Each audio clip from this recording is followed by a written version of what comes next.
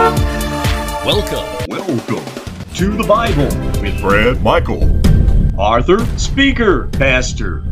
challenging, changing lives. Brad's Christian perspective. Brad Michael. I meet many people in life, and especially while I am encountering people that we are having discussions and talks. One of the biggest questions I'm asked is, why do I feel that a God of a universe, a God with so much majesty and honor and power, why would a God like this be interested in someone like me?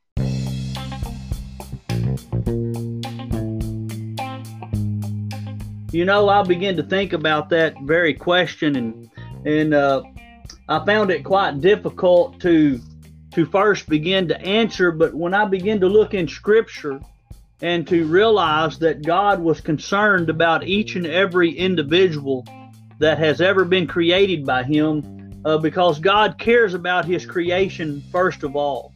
But I go back and I remember reading in the book of Genesis, in the Garden of Eden, if you remember, that Adam and Eve was placed there by God, and God had given them some instructions, and we know that they had finally disobeyed God, and Eve had eaten of a forbidden fruit and gave to her husband Adam to eat. And their sin entered their life before God. They were now in disobedience before God. They were literally unworthy to stand in God's presence, and all at that time they were deserving of was to be found guilty in God's court of law. But something amazing happened. As sinful as they were, it said that all of a sudden that Adam and Eve, they knew that God was walking in the midst of and that God called out to Adam and Eve, "Adam, where art thou?"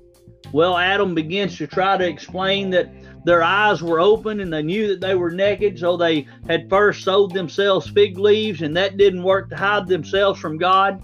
So they hid themselves from God's when He came walking in the midst of the garden. You see, at that time, Adam and Eve is like many people in our day and time. I believe the question isn't why would God be interested in me, someone small and insignificant? But the question would be, are you God's creation? Are you made by the fingertips of God? Did God speak and create you? Did God know you even in the womb before you were born? And the answer to that is yes, yes, yes, that God knows you and that God is concerned about you, and God wants a personal relationship with you.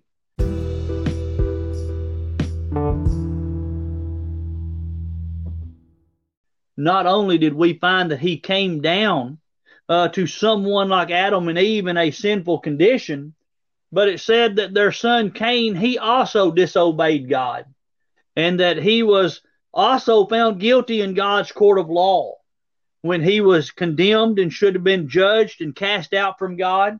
It said that God came down to him also in his time of need, that God was concerned, that God was interested in Cain, and it said that God gave him a second chance to go back and to redo and make things right that he had wronged before. We also find that when God was about to cover the water by a great flood, we find that Noah, his wife, and his sons and daughter-in-laws, they were working and building that ark. And it said before that great flood came to pass, and before the world was covered with water, it said that God came down and told them to go into the ark, and there it says that God Himself shut the door, protecting them and keeping them from His wrath.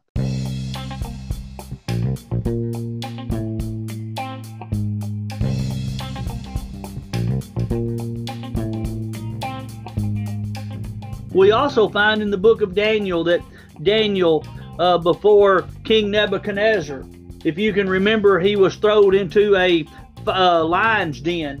And it said in his time of trouble and in the time that he thought maybe God was at a distance, it said that God came down and He actually shut or held closed the mouth of that lion. Shadrach, Meshach, and Abednego. It said that the king became furious angry with them because they would not bow down and worship a statue of him. And it said because of that he heated up a furnace 7 times hotter, and he had those 3 Hebrew boys tossed or thrown into there. And it said that God came down and walked in the fire with those 3 Hebrew boys, to not even a hair was singed upon their body.